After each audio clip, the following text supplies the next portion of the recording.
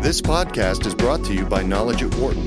For more information, please visit knowledge.wharton.upenn.edu. We have talked on various occasions about the issues surrounding water and the trying to get water in many locations around the world. One Wharton grad is trying to do his part to try and eliminate that problem. Philip Wilson is the founder and CEO of a company called EcoFiltro that is trying to do that in a variety of different locations, most specifically Guatemala right now. And we welcome him here to our table. Nice to meet you. Thank you very much for coming over. Thank you, Dan. Great to be here. The problem of water, as you see it today, really is amplified by what factors? Yeah. Well, so first of all, lack of access to potable water creates 80% of illness in developing countries. Yeah. So, if you solve access to potable water, you keep a lot of kids, especially, out of the hospital. Yeah. But there's two main challenges with water. One is scarcity, which is mostly a problem in Africa, where you have these terrible stories of women mostly having to walk 3 hours to get water. Sure. And that water is of very poor quality. Yeah. And then you have quality of water issues, which is more a problem where we work, which is Mexico and Central America. You have abundant water, but it's full of bacteria of fecal origin. So, you have 1 out of 20 kids don't make it to the age of 5 because they don't have access to potable water. So your company, in what you're trying to do right now, you're trying to address, obviously, the abilities for a lot of these people to be able to have the water that they need for just survival, just the basic stuff. Yeah. So if you look, let's say Guatemala, where we have most of our customers, there's really 3 actors that are supposed to solve the problem. I mean, we shouldn't exist. So the first is the government. And, the government, by law, is supposed to provide access to clean water. Sure. They spend so much money on operating costs that they don't invest in water treatment plants, et cetera. So, they don't do the job. Then you have NGOs and foundations, which they just do not have, they're limited by the amount of donations they can raise. Right. So they don't have the funds to solve it. And then you have corporations, which really have another mandate, which is be involved in high return on investment activities. Right. So those are the 3 actors. And what I thought of doing when I turned 40, and you start having less tomorrows than yesterdays. Right. I said, let me put my analytical brain to work, which I developed while at Wharton, to try to solve a social problem, but using business. Yeah. So what I did was I said, okay, the poorest of the poor, which are the ones that suffer from not having potable water, Right. they're spending something right now on purifying their water. Some are buying lots of firewood to boil water. Others are buying bottled water. Right. So I said, okay, how much is that a month? And after about 3 months of research, I found that it was between $13 and $16 a month, which is the poorest of the poor, what they spend on purifying water. So I said, if I develop a filter that I can sell for $35, that pays for itself in 3 months, I will have a lot of the poor buying these filters and solving their own problem. Right. And to do that, I had to create an urban filter, which I started selling to. Started with my friends and my cousins, and I said, look, if you buy this filter, you're going to save $200 on bottled water. First 100 customers were difficult because it was a new filter. Sure. The next 1,000 was easier. We get up to about 98,000 urban customers, which creates this very nice cash flow. Yeah. And this allowed me to bring down the price of the filter to a point where the poor could pay for it. Yeah. And, I noticed when I went to go do my market research that the poorest of the poor have cell phones. Many have TVs. Sure. They have a dirt floor, but they have the TV, yeah. So I says, I have to be as good or better than these companies that are selling these products to the poor. Right. But I'm going to be selling a life-saving device like a filter. Yeah. And, we've been able to reach about 240,000 rural customers right now in Guatemala, close to 100,000 urban. And we just opened our office in Mexico. Now we're in Honduras, El Salvador, Costa Rica. Now we're just in the process of replicating everywhere. But for Guatemala, the percentage of the total population compared to those people that are dealing with the problems of water ends up being what? So it's 1 million families, about 7 million people, which is about half the population, do not have access to potable water.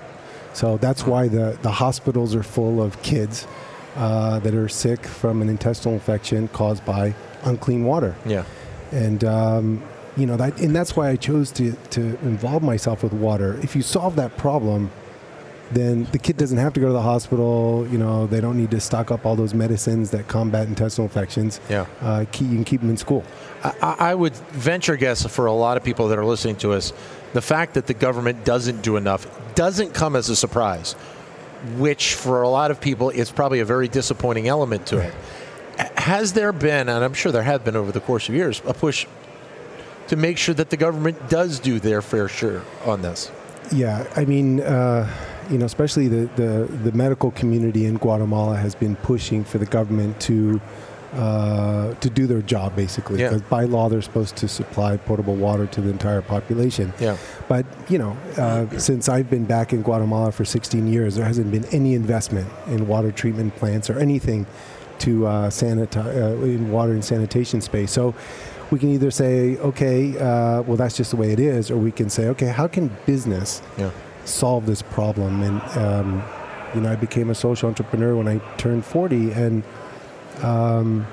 we went from giving 2,000 filters away when this water project was part of my sister's foundation to, last year we reached 72,000 families, and this year we'll reach about 120,000. Yeah. So the scalability that a social business provides is unmatched by government or NGOs. Does it end up being, how much of it does it end up being a word of mouth of one family telling another family and on down the line? So when I was in business school, when I was at Wharton, between my first and second year, I lived in Prague. That's where I did my internship. Okay. And I used to walk in front of this university every day from my apartment to the office. And in front of this university, there's always this humongous Microsoft banner. And so one day I go in, and it looks like a Microsoft store. It's full of computers and software, and their strategy in 1993 in Eastern Europe was to, partner up with all the schools and give them as much free software as possible. Right. So it occurred to me 3 years ago, why don't I do the same thing with water filters? Why don't I start donating to all the rural schools? And through that donation, I will create the demand. Right. Because the kids don't like the taste of boiled water. It's smoky, it's hot. So, right now we've donated to just over 1,600 schools. Today in Guatemala, over 400,000 kids are drinking water from our filters. And they end up becoming our ambassadors. And they're the ones that create the demand and educate their parents on clean water. Philip Wilson is the founder and CEO of EcoFiltro. He joins us here on Knowledge at Wharton from the Global Forum in Miami, here on Sirius XM 111, business radio powered by the Wharton School. So, I mean, to make that type of change, that's a lifestyle change. Yeah. And it's probably not one that adults, parents in that country make easily. Yeah. It's,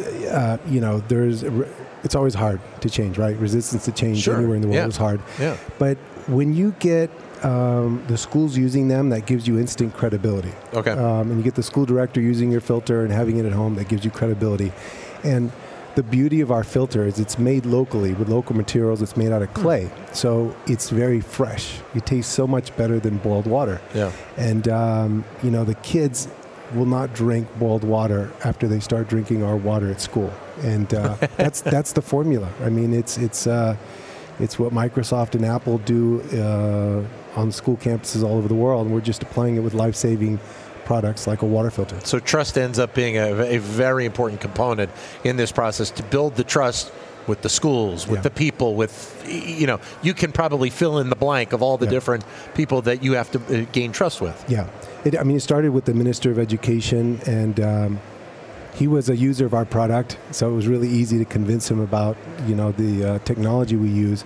But we're going at the rate of about 90 to 100 schools a month. Oh, wow. So it's a significant impact, and our goal is 1 million families in rural Guatemala clean water by the year 2020. So. Well, just on the schools then, to be able to get total saturation with the schools, total use, how long do you think that will take? Well, I think we're about 5 years out from being in every rural school. Okay. We don't deal with urban schools because they tend to have potable water, good access. But I think within 5 years we'll reach the goal of schools, and hopefully that'll come with reaching the 1 million families. And I'm guessing that the issues in Guatemala are similar to the ones, as you say, you're expanding into Honduras and Mexico and some of the other rural areas as well. Every country, especially in the Americas, has the same exact issue with quality of water. We have a lot of water in Latin America, but it's contaminated with bacteria of fecal origin. And so, that's why we're replicating now in Honduras, El Salvador, Mexico. We have an office there now. And most importantly, we think our model is sustainable. Our social enterprise is profitable. And it's profitable because we can't scale if it isn't. And so we make sure that our urban sales stay at 30% so that we can fund that subsidized 70% and continue to grow. But there is an element of this where you have to take this to a degree in baby steps in terms of, it's obviously been a couple of years with Guatemala, and then Honduras is going to take, it's not like you can just come in and overnight make this drastic change. Yeah, it takes a while because obviously there's a lot of education involved. Yeah. But the most important thing is everyone pays for the filter, rich and poor alike. Yeah. And when they buy the filter, they appreciate it, they use it, it's always clean. Yeah. And a lot of NGOs and foundations that unfortunately give these products away, they're not appreciated, they're not taken care of, sometimes they're not even used. Yeah. So you want to protect the dignity of the poor by talking to them as equals and say, look, this is what you're spending on water right now. If you purchase this filter, it pays for itself in 3 months. So the percentage of a, let's say, monthly budget that a school has in Guatemala right now ends up being what in comparison to what they would have to invest, $20, whatever it may be, in this filter. And I'm guessing the schools, in many cases, may need more than one because of what they have. Yeah, so we donate one filter per classroom and one in the kitchen. Okay. So that's a straight up donation. But because we sell to the parents of the kids through the school donation, it pays for itself. Okay. So we make sure that the sales to the parents cover that donation, which is basically for every 10 we donate to a school, we sell about 30. What's your expansion view? Obviously you mentioned Honduras, but you have to have a grand plan of how you would like to see this expand in the years to come. Well, this is actually the best part of the whole story.